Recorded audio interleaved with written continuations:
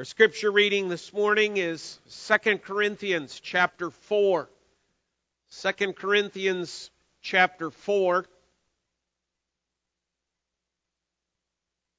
Those of you visiting, our morning series is from the book of 2 Corinthians. And so we're up to chapter 4. We'll read the entire chapter, but our text this morning is actually verses 7 through 18.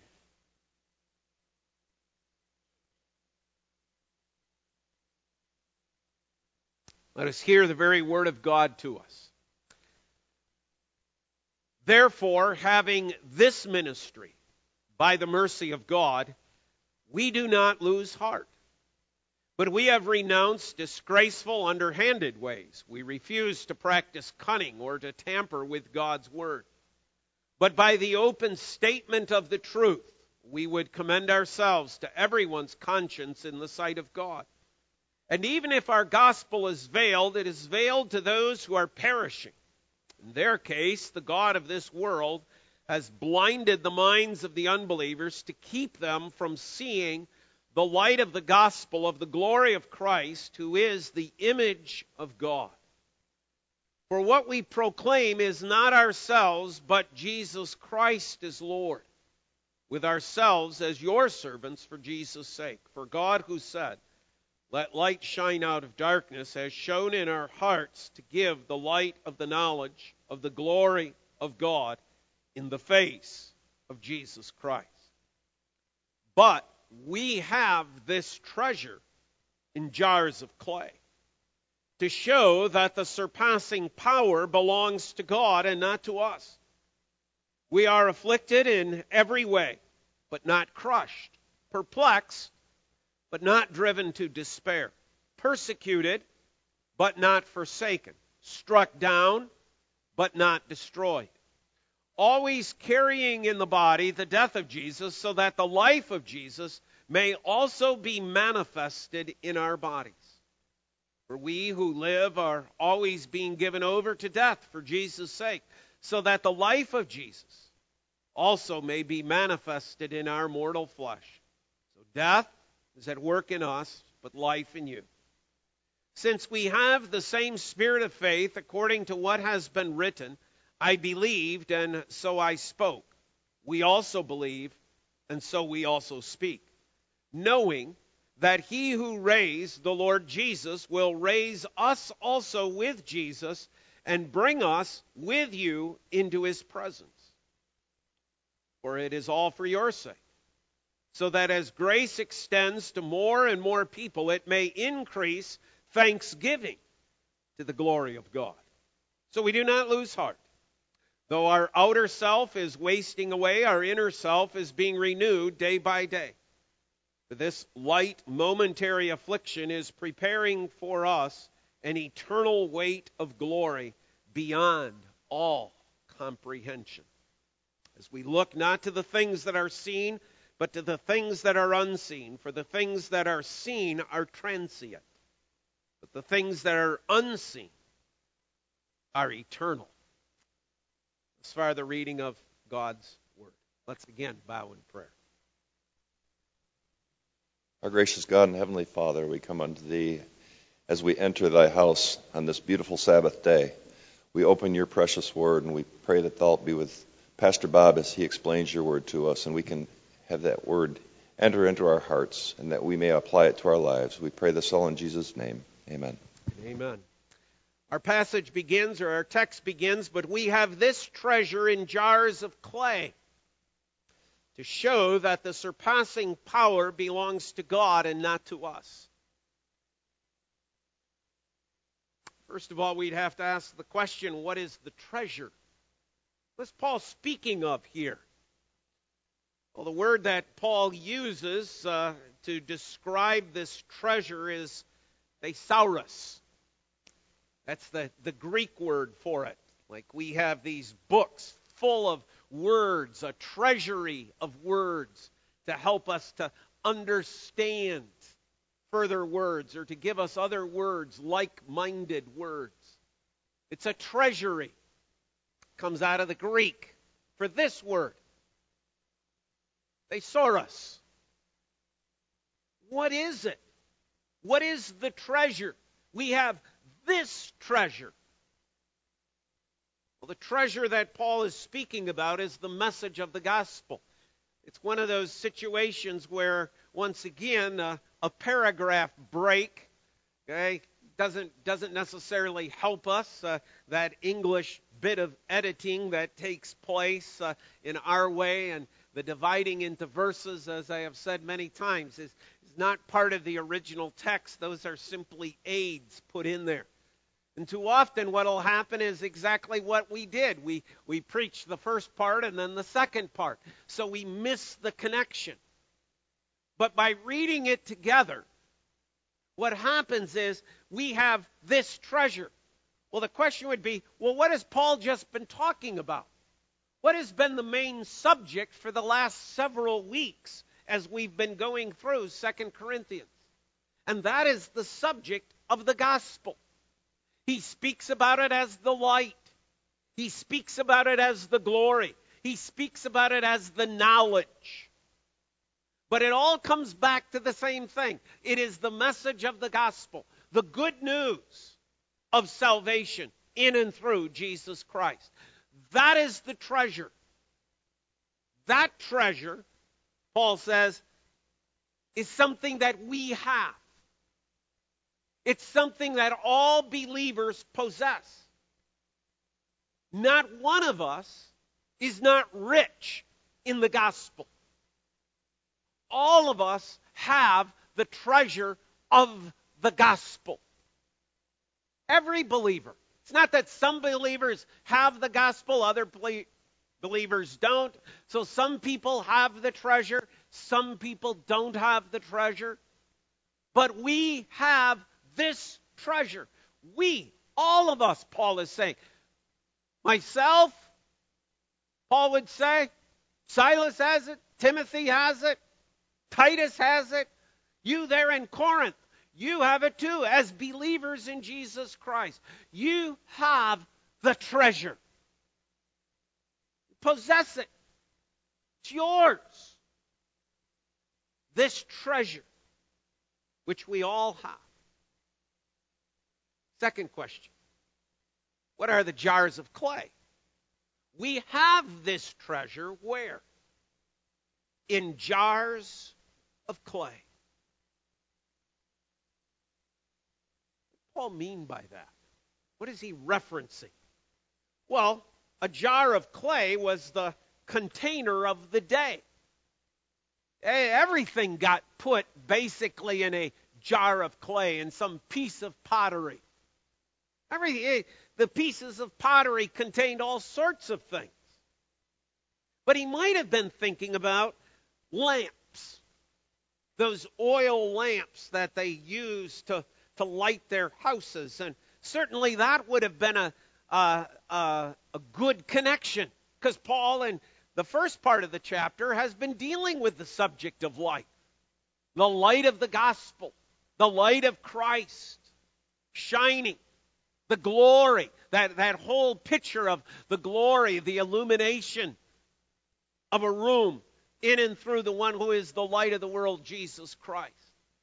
So he might have been saying, well, we have this gospel in these vessels of light. But that doesn't really seem to flow, does it, necessarily? He might have also been referring, you remember a few weeks ago, we were back with that triumphal entry, okay, and we're the aroma of Christ. Remember that picture of the general coming in, okay, of Christ always leading us in triumphal procession? One of the things that happened in that procession is, as the general would go forward with the conquering troops, behind the troops there would come people carrying jars. And in the jars were items like gold. They would be filled with gold coins. They would be filled with silver coins. They would be filled with grain. They would be filled with perhaps olive oil or wine, or in some cases even water.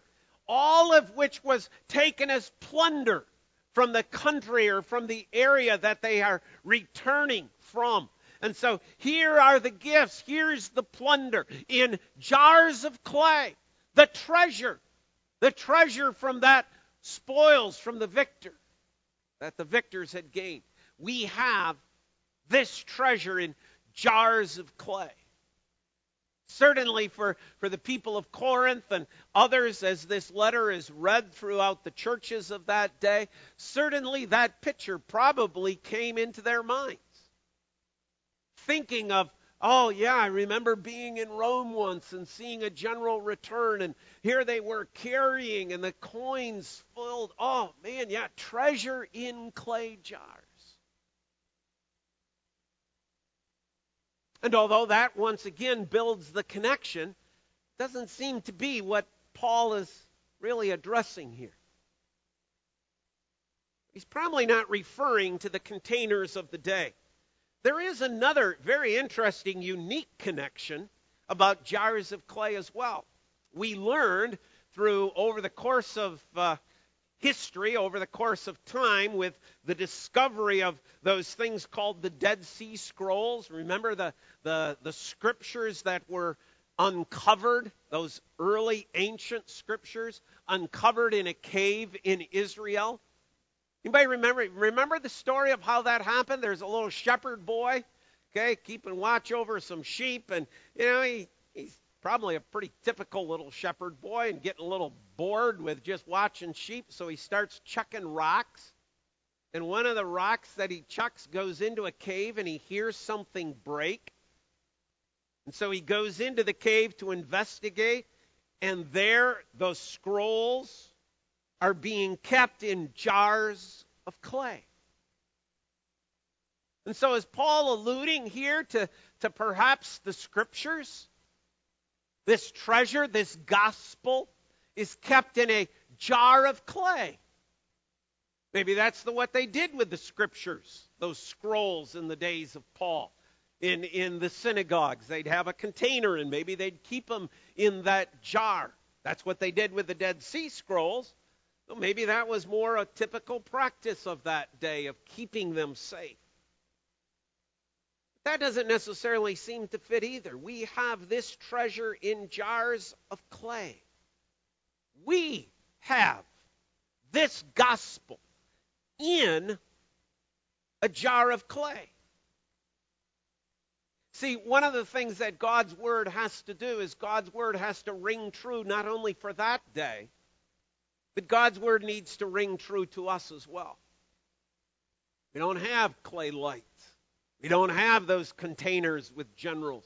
We don't keep our scriptures in a clay pot. So what is Paul referring to? What are these jars of clay where the treasure of the gospel is kept? Let's do a little searching. Okay? Let's go back to Genesis chapter 2. Let's start there. We'll go to 3 texts. Genesis chapter 2.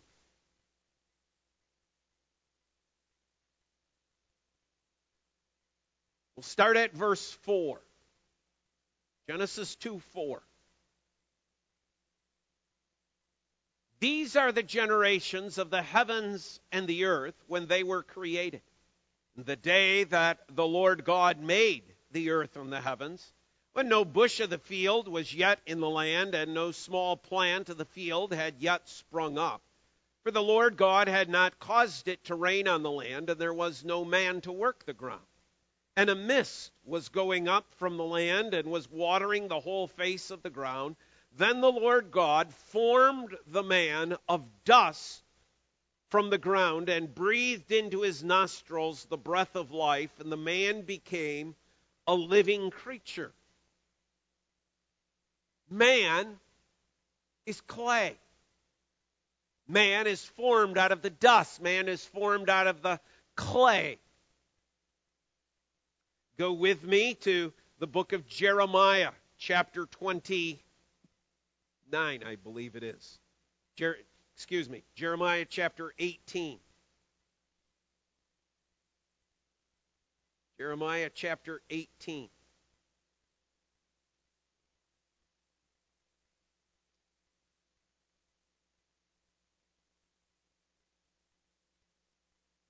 Start down at verse 1. The word of the Lord that came to Jeremiah from the Lord, arise and go down to the potter's house, and there I will let you hear my words. So I went down to the potter's house, and there he was working at his wheel. And the vessel he was making of clay was spoiled in the potter's hands, and he reworked it into another vessel, as it seemed good to the potter to do. So there we have the picture. He's watching a potter work with clay. He sees what happens. He sees the piece the potter is working on. Doesn't seem to turn out the way the potter wants, so the potter starts all over. Verse 5. Then the word of the Lord came to me, O house of Israel. Can I not do with you as this potter has done, declares the Lord? Behold, like the clay in the potter's hand, so are you in my hand, O house of Israel. So the Lord uses the picture, once again, from Genesis chapter 2, of him forming man out of the dust of the ground, out of the clay of the earth.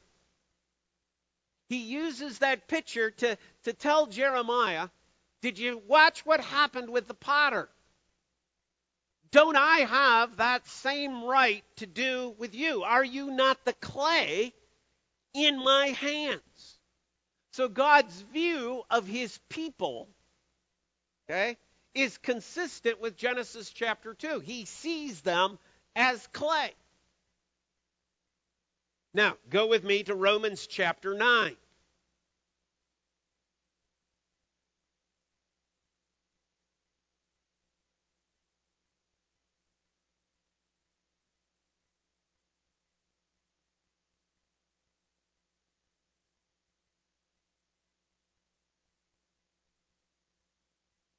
Go to verse 19 of Romans 9. You will say to me then, why does he still find fault? For who can resist his will?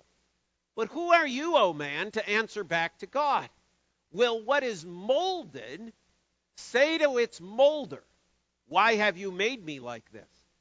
Has the potter no right over the clay to make out of the same lump one vessel for honorable use and another for dishonorable use? What if God, desiring to show his wrath, to make known his power, has endured with much patience vessels of wrath prepared for destruction, in order to make known the riches of his glory for the vessels of mercy, which he has prepared beforehand for glory, even us whom he has called, not only from the Jews, but also from the Gentiles. That's the point Paul is making. We're clay. We are clay in the hands of God, who forms and shapes us. And when you go back to 2 Corinthians chapter 4 then, knowing that that's the way Paul is thinking, okay, we come back to, but we have this treasure, we have this gospel, we have it. Believers have this gospel. Where? In jars of clay, in human bodies. This is where the glorious light is. This is where the glory of Christ is. This is where that magnificent glory of God dwells in the gospel, in a body of clay, in a jar of clay. In your human body, in my human body. Now, why would God take something that is so glorious, something that is so magnificent, the gospel, and put it in a jar of clay? Would it not seem better that something that is so magnificent be put on display in some much better place? I don't know how many of you attend Art Prize throughout the years, okay? But over the course of time, as Sandy and I have visited on a number of occasions, I'm always struck by the fact that some people's artwork, as beautiful as it is, seems to kind of get shoved in a corner, and hardly anybody gets to see it. And actually, sometimes I think some of the better pieces of art seem to never really see the light of day, as it were. While other people, get a whole wall in the art museum with special lighting and everything else and special tags and all that goes with it.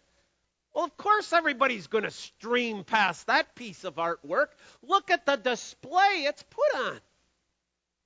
Well, somebody else is tucked in some shop somewhere, perhaps on South Division, that nobody really wants to walk down or go by. But it seems like what God is doing is He's taking the most beautiful, the most gorgeous, the most magnificent thing that there is, this message of the gospel, for it is the glory of God, the light of God, and He's putting it in absolutely the wrong vessel. Why would God put the gospel in jars of clay?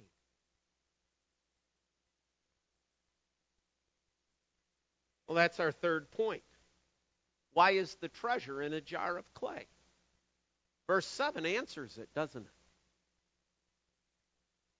It actually gives us two answers. We have this treasure in jars of clay to show. Here's your reason. To show that the surpassing power belongs to God and not to us. God purposely puts the gospel in jars of clay.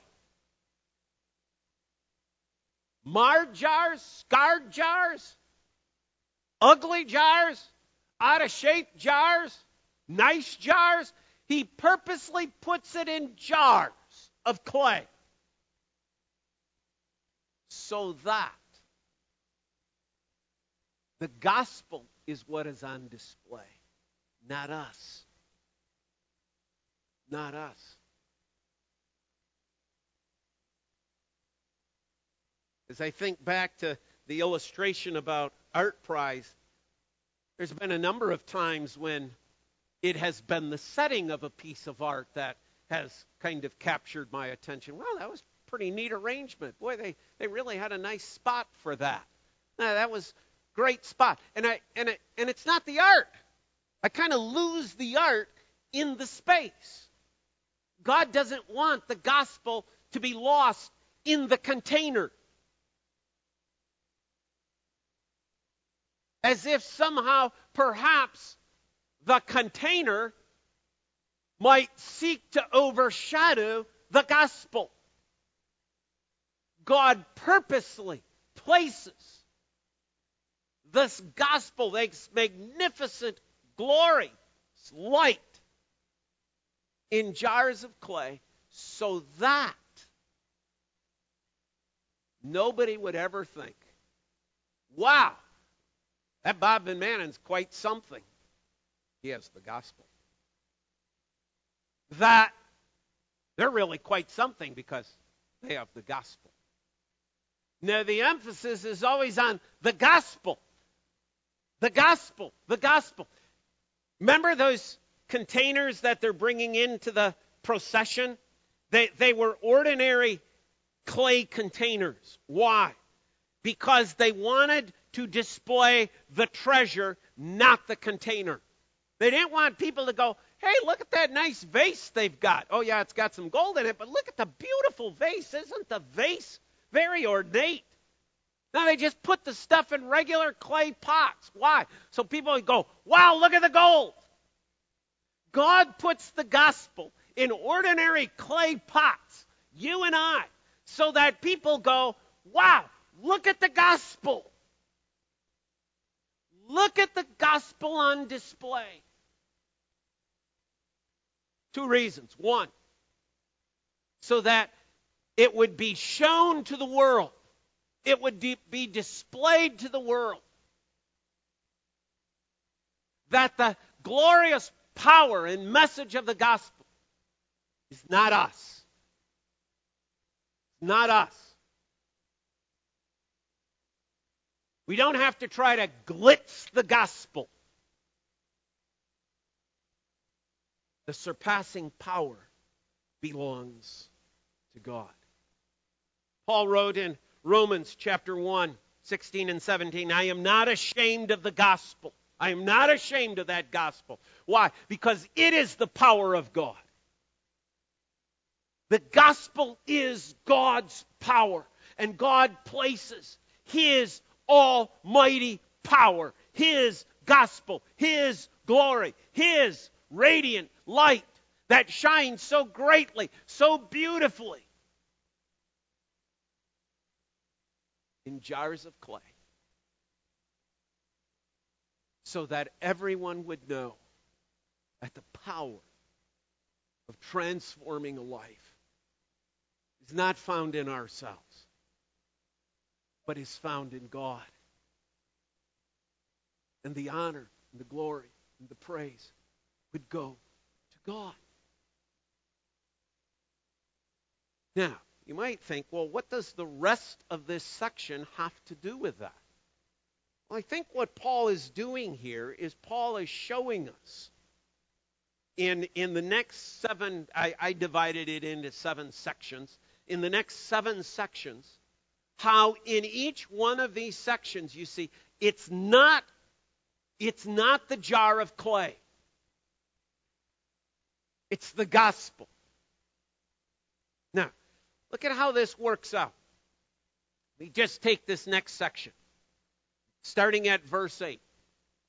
We are afflicted in every way, but not crushed. Now, here we are, a jar of clay. Why are we not crushed? Because we're strong enough to withhold? Because we're such great jars of clay? I mean, we know that the potter can smash the clay at any time. What is it? Why is it that we are afflicted in every way, but we are not crushed? Why? You know why? Because the gospel is in here. God's not going to crush that which is His glory. So yeah, we're afflicted, but never crushed. Perplexed, but not driven to despair. Persecuted, but not forsaken. Struck down, but not destroyed. See, we are a jar of clay. We're nothing more than that. We can't think of ourselves as more than what we are. We are simply a jar of clay. And just as a clay pot in the time of Paul is a pot that would go through hard and difficult times, a pot that would perhaps be marred and scarred, so is this clay pot. But because the gospel message resides within you and I, God never lets this clay pot, God never lets your clay pot be crushed. Isn't that amazing? See, our very existence is a reminder that we are but a jar of clay. All our aches and pains, all our bruises and scrapes, all our feebles and foibles are all reminders that we are but a jar of clay. But we are the receptacle of the glorious gospel. We are filled with the treasure of God. That's what's in us. so that even our bodies, look at 10 and 11, always carrying in the body the death of Jesus, so that the life of Jesus may also be manifested in our bodies. For we who live are always being given over to death for Jesus' sake, so that the life of Jesus may also be manifested in our mortal flesh. So death is at work in us, but life in you. Now, in our body, which someday succumbs to death, doesn't change the glory of the gospel.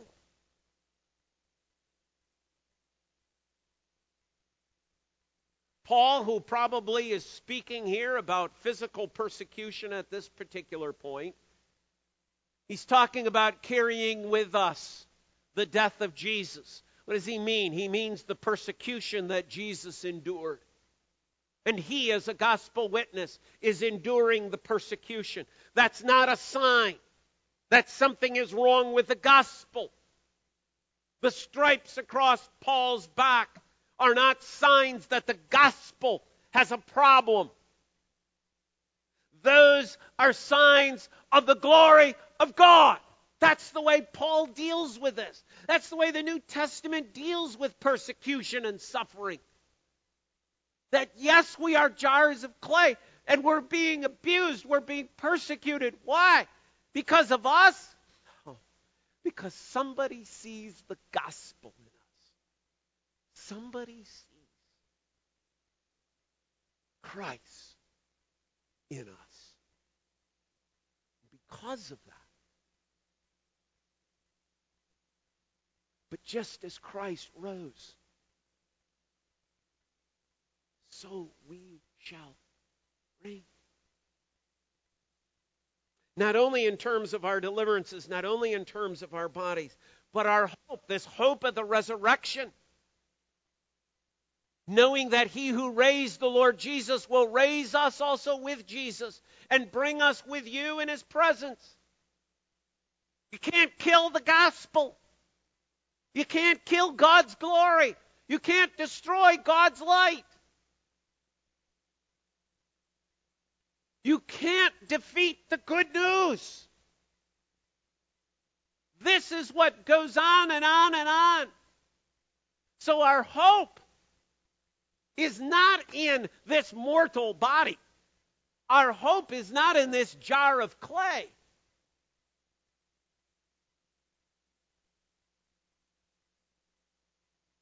Remember the little shepherd boy?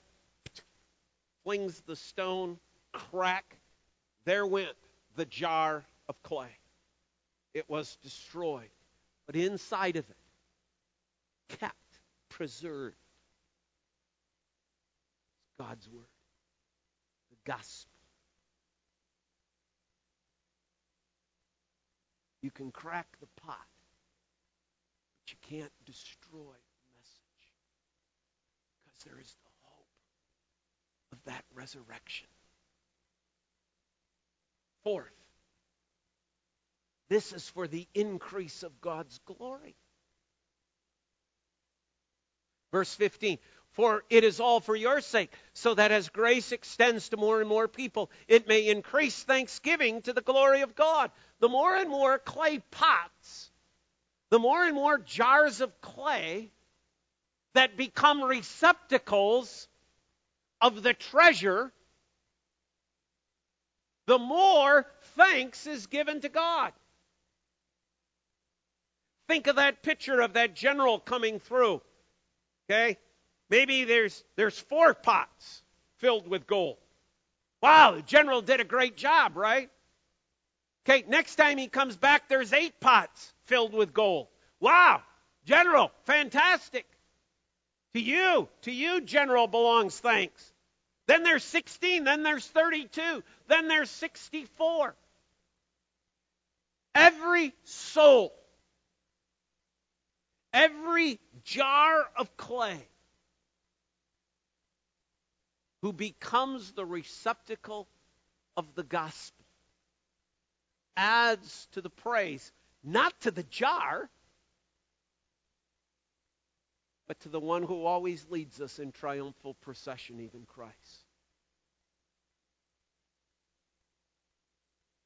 See, we have this treasure in jars of clay so that it can show the surpassing power belongs to God and not to us. Verse 16. So we do not lose heart. Though our outer self is wasting away, our inner self is being renewed day by day. What a beautiful picture for us. As we age, the clay pot, the jar of clay, ages. It gets older and older and older. It gets more and more brittle. Falls that used to be, hey, we fall off the bike, got right back on, rode another 10 miles. Now we fall off the bike and it takes 8 weeks to even stand up again. We get brittle. Right? That's the outside. But inwardly, what's happening? Inwardly, our strength, our faith, the gospel is shining more and more and more. Every day, we live out more of the gospel light. More of that light of Christ is seen in the world. Does that come from us? No, we're just a jar of clay that's getting brittle. Where does that come from? God's power in the gospel. On display. Verses 17 and 18. For this light momentary affliction is preparing us for an eternal weight of glory beyond all comparison. So we look not to the things that are seen, but to the things that are unseen. Remember the description you have of faith in Hebrews chapter 11? That first verse? What is faith? Now, faith is the assurance of things hoped for, the conviction of things not seen. God, by giving to this jar of clay, faith, shows His power, His strength. Because I can't see beyond myself. I can't see beyond this world. But God gives me eyes of faith in the gospel so that I see beyond this world.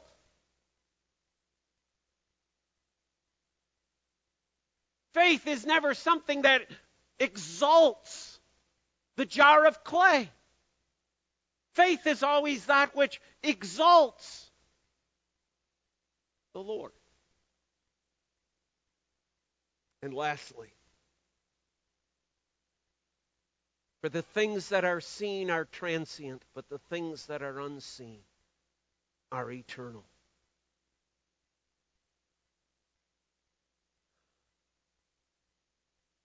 I can't see my soul. I can see my jar of clay.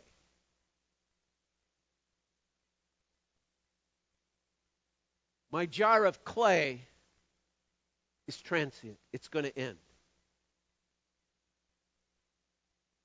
For all practical purposes, it's going to end up in a casket. It's going to be ended up buried. It's going to end up disintegrating into dust, into clay. I began as clay. I'm going to end as clay. It's a powerful reminder that our body is but transient, but that which is unseen, my soul, is eternal. Power of the gospel. I can't even see my soul. Yet God, in His power, places the gospel in my soul for His glory. So that nobody can step back and say, wow, did you see what Bob did when he came to faith? No, I didn't come to faith. I didn't come to grace. I didn't come to Christ. I'm just a jar of clay that God, in His grace, in His mercy, has placed the treasure of the gospel within. That's true for you as well.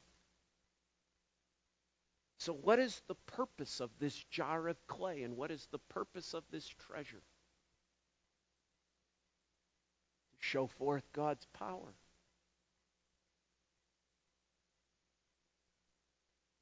Let's pray. Father, choir sang, "O church, arise and put your armor on." May we, Father, as the church of Jesus Christ, arm ourselves with the spiritual weapons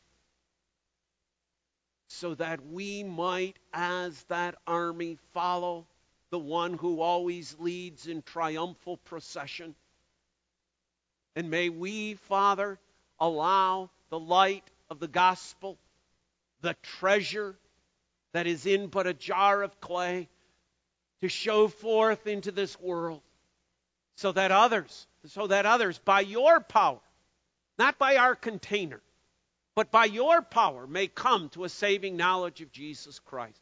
Father, we need to love to tell the story. We need to love to tell those who already know. We need to love to tell those who have never heard of the wonderful, glorious message of the good news. Jesus Christ saves sinners.